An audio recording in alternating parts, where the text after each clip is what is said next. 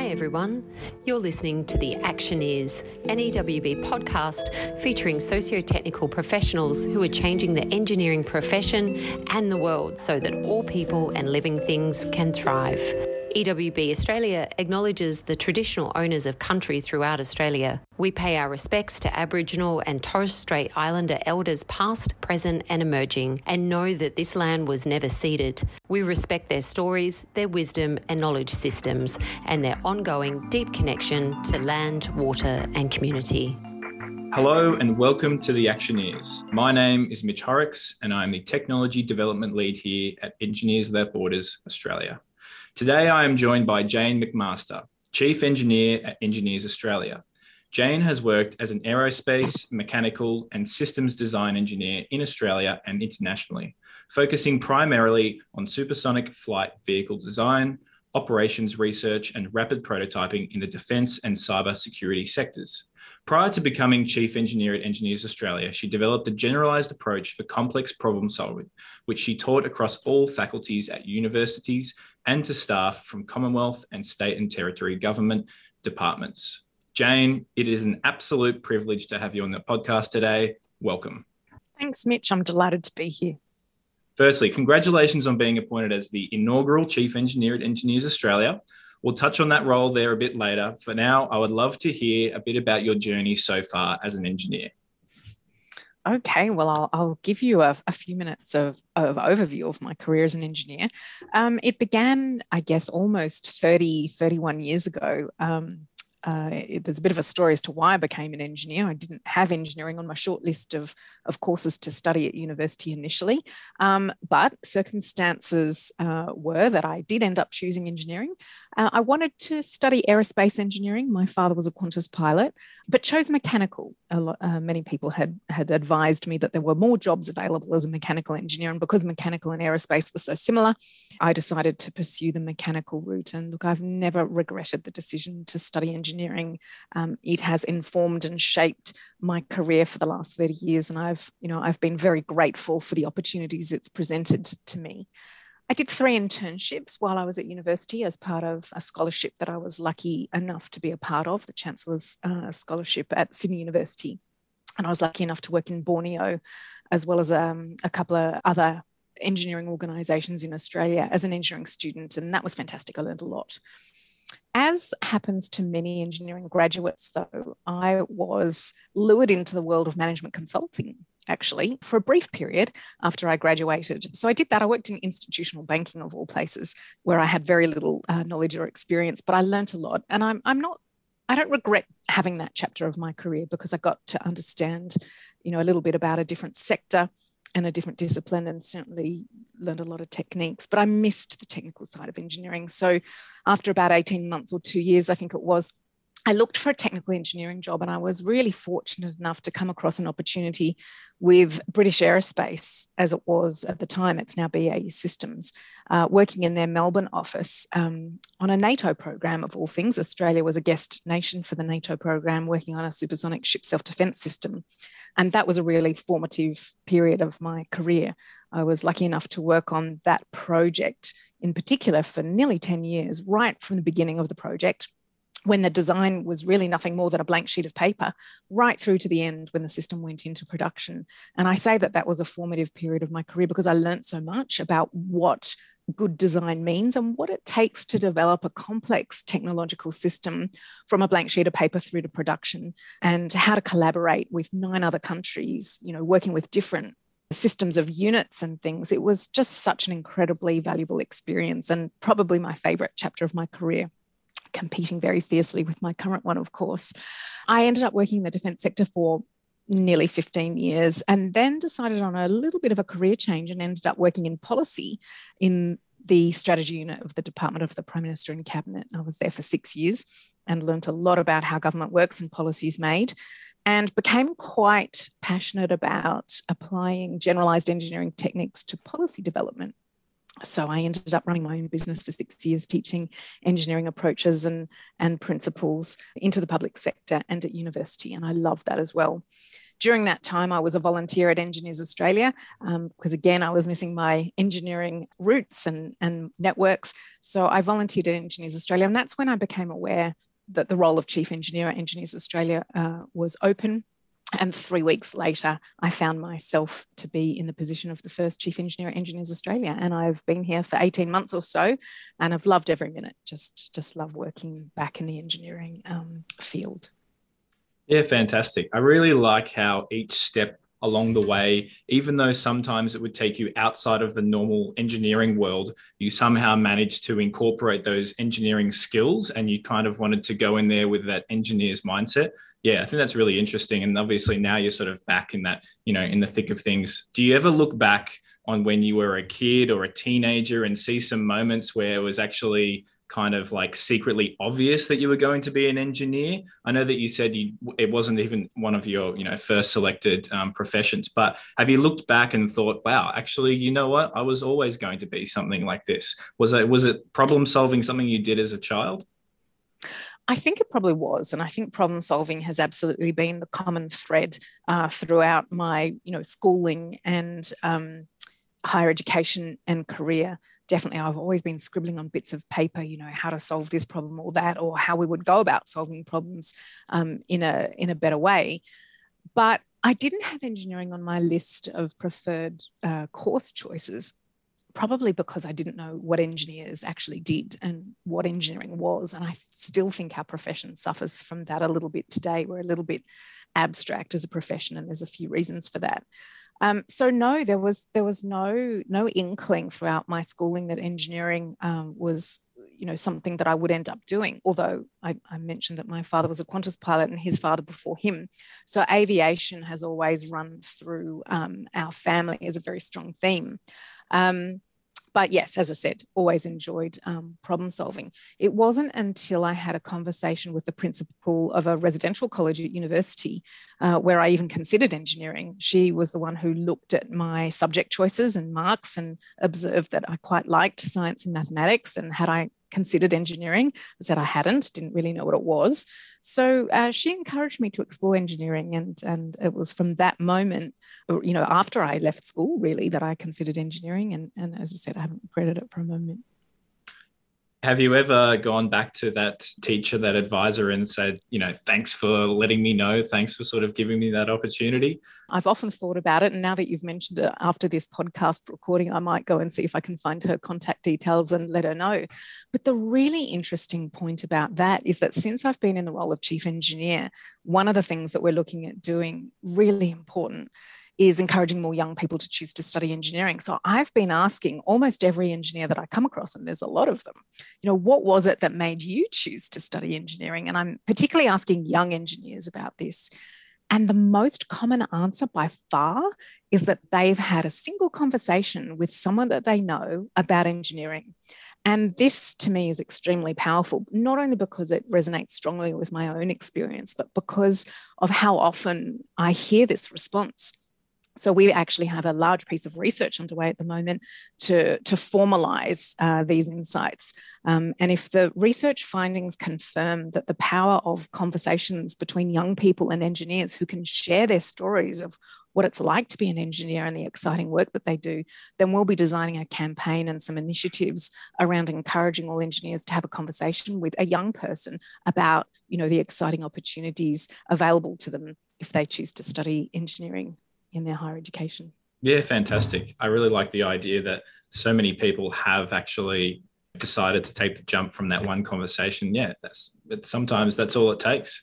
Sometimes, yeah. As you say, engineering is, kind of that abstract, and I think of it as like a very broad discipline.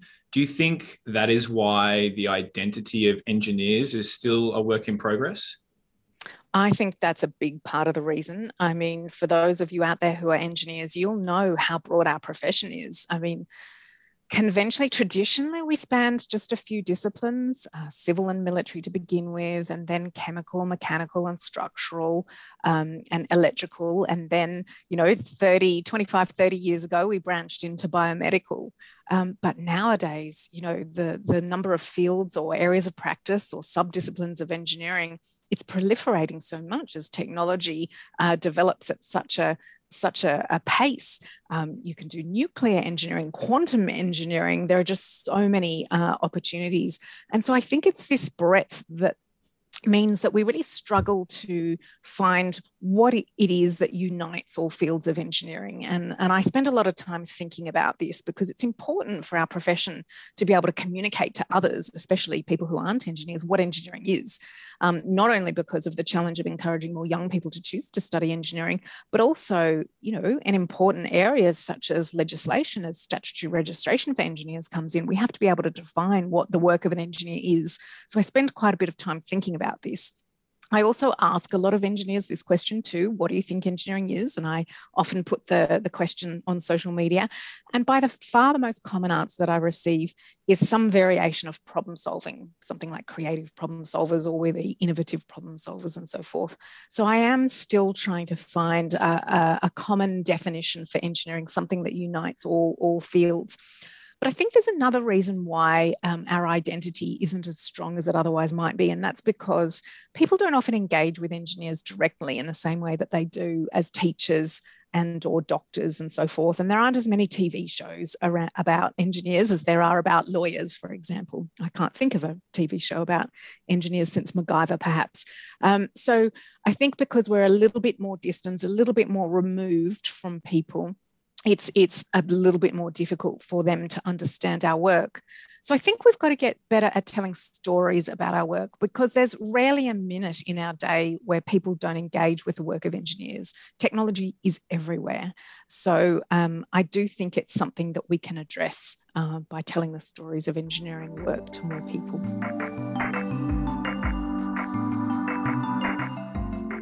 I know you're passionate about this idea of complex problem solving. So maybe give us a bit of a background on the work that you've been doing with that sort of complex problem solving. And are engineers taught this in institutions? And why is it so important for us to have that skill set? I think it's really important for us to have this skill set and mindset, because I think it's actually a completely different skill set and a completely different approach to the problem solving approach that we're typically taught at school, which I refer to as a linear approach to problem solving, which is really good for simple problems, but really not good for complicated and complex problems. I think engineers are typically taught how to solve problems for complicated problems, where we do actually arrive at a solution where we have a high level of confidence the solution will work. Complex problem solving is slightly different, because I think there's another level of uncertainty. We can never be totally sure about whether our solution will work. And these are I define complex problems a bit like wicked problems are defined. There's a high level of uncertainty, many moving, interrelated parts spanning many disciplines, and there's no single right answer. But the way engineers are trained can be adapted for complex problems. And that approach I call learning and adaptive design. So instead of the linear approach to problem solving, where you start off with a problem and then you design a solution and then you build it and then you implement it. And for simple problems, that works. But for complex problems, it doesn't work, because there are so many unknowns, and you have to test your early ideas and learn what works and what doesn't, and then refine that, and then test it again to see what's working and what doesn't, and understand why, and then refine it again. So it's a very iterative approach to problem solving, and it is transdisciplinary. So you need to consider the perspectives of many other sectors, disciplines, professions in developing your problem, your solution for the problem. So it's a really important skill set. I became very passionate about the need for this skill set when I was working in the Department of the Prime Minister and Cabinet. We're in the strategy unit, and we were tasked to look at whatever was at the top of the priority list for whoever was at the Prime Minister at the time. And so we would be looking at policy challenges such as national security, education, water reform, economic security for women in later life. So these policy challenges were incredibly complex, and I felt sometimes frustrated that we weren't making as much progress as we could be. And part of me understood why. These challenges are so complex that it's very hard to make progress. But I couldn't help but feel that if we applied a bit more structure to our problem-solving approach, as engineers do, that we'd make a little bit more progress. And so I started in my own time delivering seminars to policy people, policy advisors, on engineering, generalized engineering techniques, how to frame a problem, thinking about the constraints, thinking about the requirements of the solution, and so forth. And these were received very well. And so after about 6 years, I bit the bullet and decided to do this full time and developed a generalized approach for complex problem solving framed around questions. The approach is called 20 questions for complex problem solving, strategy and design. And the 20 questions are questions. They don't provide the answers because the answers are context specific, but the questions remain the same, I think, for just about any challenge that we're working on. And so these questions prompted you to think about what are the most important things you need to think about when you're trying to develop a solution for a really complex challenge.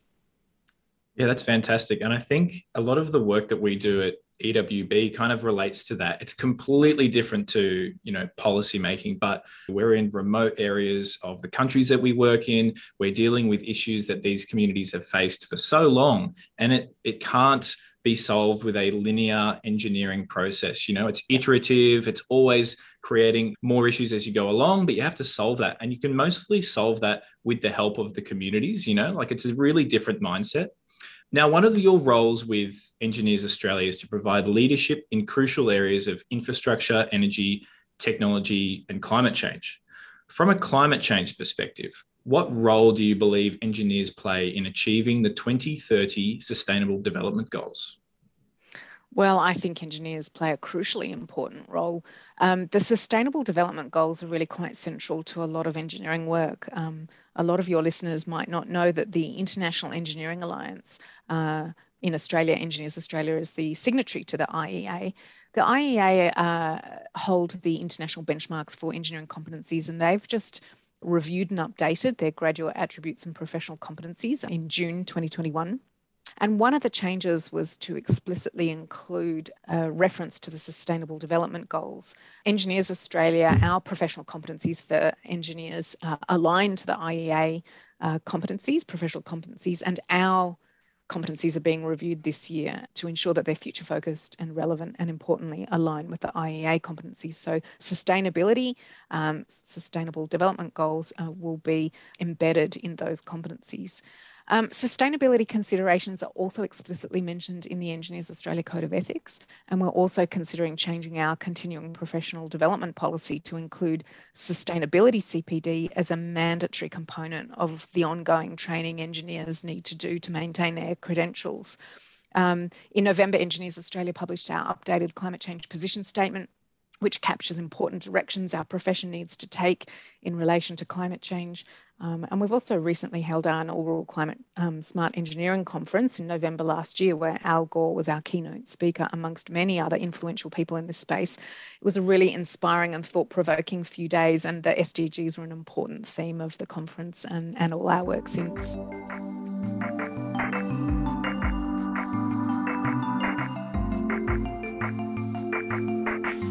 So this week we celebrate World Engineering Day for Sustainable Development. What does sustainable development mean for Jane MacMaster?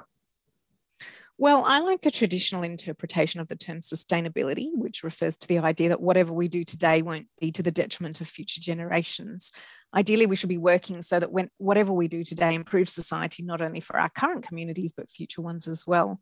On a practical level, though, what it means for our day-to-day work, well, I think it means incorporating principles around the circular economy and zero or net zero emissions, as well as importantly thinking about the implications and externalities of our work so that the negative ones are removed or minimized as much as possible and the positive ones are maximized. I like using the PESTLE mnemonic for this purpose. I'm not sure if your listeners have used that or heard of it before, but PESTLE stands for political, economic, social, technological, legal, and environmental.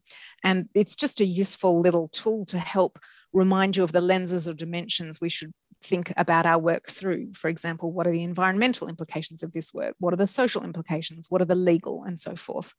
And I like adding plus to it to indicate that for your particular project, there are probably other lenses to consider as well, for example, safety or governance.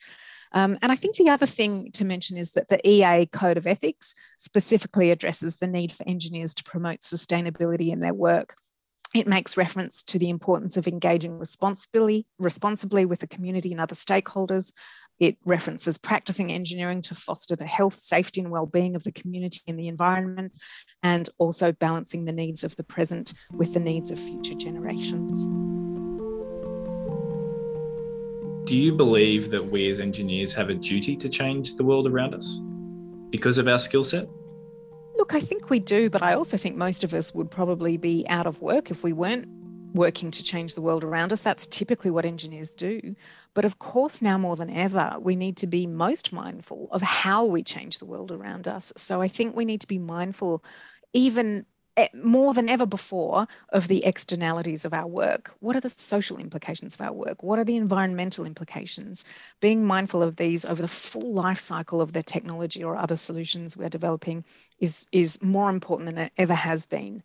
All Engineers Australia's members sign up to abiding by the Code of Ethics, which I mentioned before, and that stipulates 4 elements that describe how engineers should work. And those 4 elements are demonstrating integrity, practicing competently, exercising leadership, and promoting sustainability. And so we're very mindful of the work that engineers do and importantly, how we do it. I'm also a board member of the Australian Council of Professions, and ACOP states that a profession tends to have a code of ethics which governs the activities of a profession, and such codes require behaviour and practice beyond the personal moral obligations of an individual. They define and demand high standards of behaviour in respect to the services provided to the public and in dealing with professional challenges. And often these codes are enforced by the profession and are acknowledged and accepted by the community. So I think as members of a profession, engineering is a profession, engineers do have a duty to change the world around us, but to do so in a way that is acceptable to the community. Yeah, that's a really fantastic idea. And I like the idea that, us as a profession, it doesn't matter which sector of, engineering you're in. There is so many different avenues. And just because, EWB, a lot of the work we do is on the ground, but just because we're not on the ground doesn't mean that all the other things that we're doing behind the scenes don't have an impact. There's such a significant part of the world that is falling behind because they don't have access to technology that the rest of the world has. What do you think we need to do to change that? Well, I think it's starting to change. I mean, there are some wonderful initiatives and organisations around the world. EWB is one such organisation, and I think corporates in the developed world are playing an increasingly important role in their social responsibility programs, which is really important. Entrepreneurship obviously plays a really important role. One of the projects of recent years that I love talking about and used when I was teaching is the idea of a socket, which is a soccer ball that is still being used actually in developing countries, particularly in areas which don't have electricity systems and where generators are often used to provide energy and electricity. These soccer balls had a device inside that stored energy and converted it to electricity. So the soccer ball would be kicked around during the day. So that was great for the school kids, getting them out and about and kicking a soccer ball around. And then at night, they could plug in a little light to their soccer ball. And the light was what they could use to read and do their homework by. It was a small piece of incredible technology that really made a difference to these very remote and regional areas. Subsequent iterations of the socket or soccer ball design allowed mobile phones to be plugged in and recharged. So, there can be just small examples and large examples of where technology is gradually making its way into these areas. And of course, there's so much more that needs to be done. I think one of the things that needs to change is the economic systems around this. I think there needs to be the right economic incentives for the people and organisations who are able to make a difference or incentivised to make a difference. So that can always help too, I think. Yeah, absolutely. And I really like that socket idea because, number one, the more the kids get out, the more that they're going to power their home. And then obviously, they get fit at the same time. Not that I think that they'd need any other reason to get outside. I'm sure they're doing that, for hours and hours anyway. At EWB, a lot of the work that I oversee requires our engineers on the ground in the countries we work in to be empathetic, human-centered designers with engineering skills layered on top of that. Do you see human-centered design skills becoming more important to engineers in the future? Oh, absolutely. I mean, I think human-centered design is hopefully becoming more mainstream. I think, engineering work to work well for those for whom it is intended, it absolutely needs to take that approach. I would just be mindful that sometimes I think about human-centered design as potentially incorporating a slight weakness, and that is that humans aren't the only group that we should be designing for. There are environmental and impacts on other species too, for example. So I actually sometimes use the term outcomes-focused design, where outcomes absolutely needs to include the human user requirements and desired outcomes, but these other considerations are also taken into account.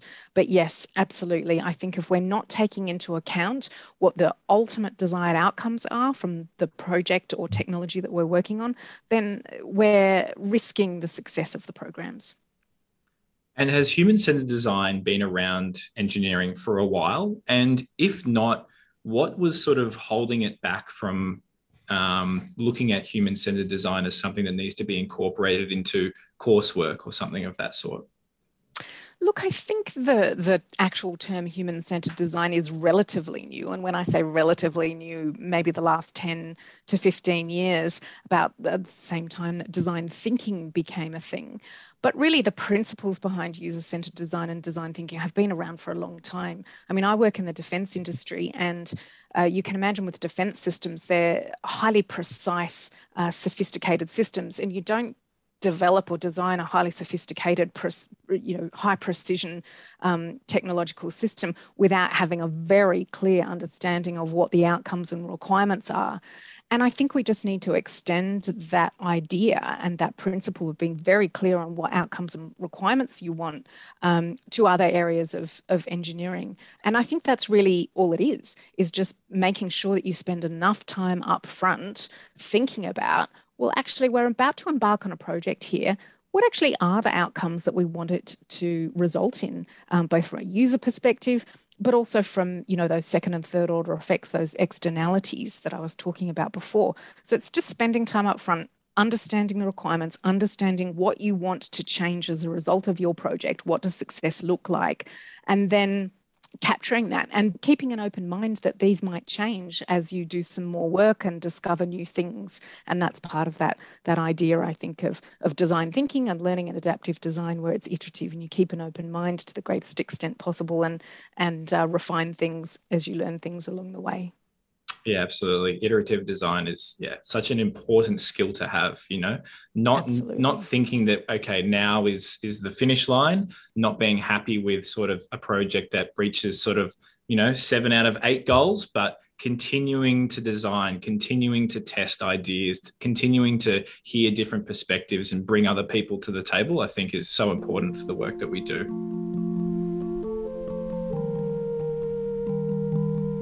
So you were the Senior Strategy Advisor for the Department of the Prime Minister and Cabinet. What role do engineers play in policy priorities regarding climate change?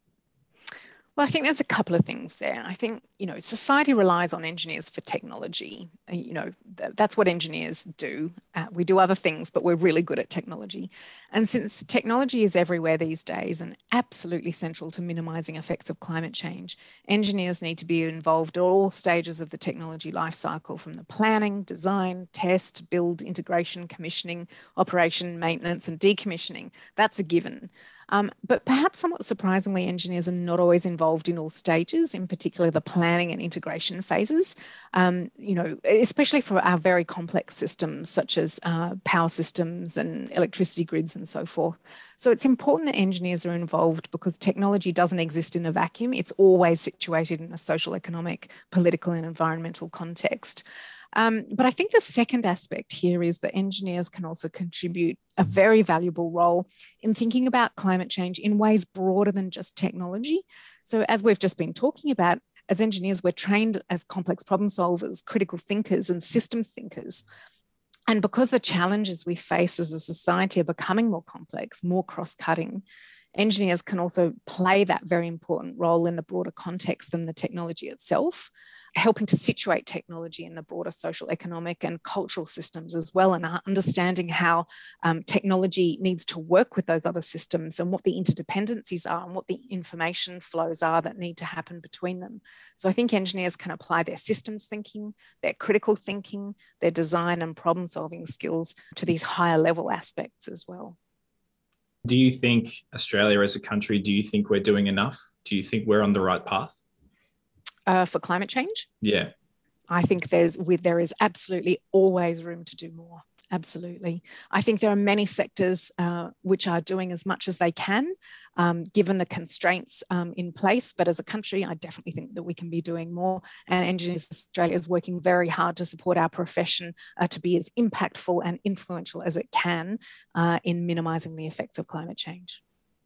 Fantastic. And what are some things that you've maybe brought in or brought to the attention or focused on since you've taken over as the chief engineer in terms of sustainable development?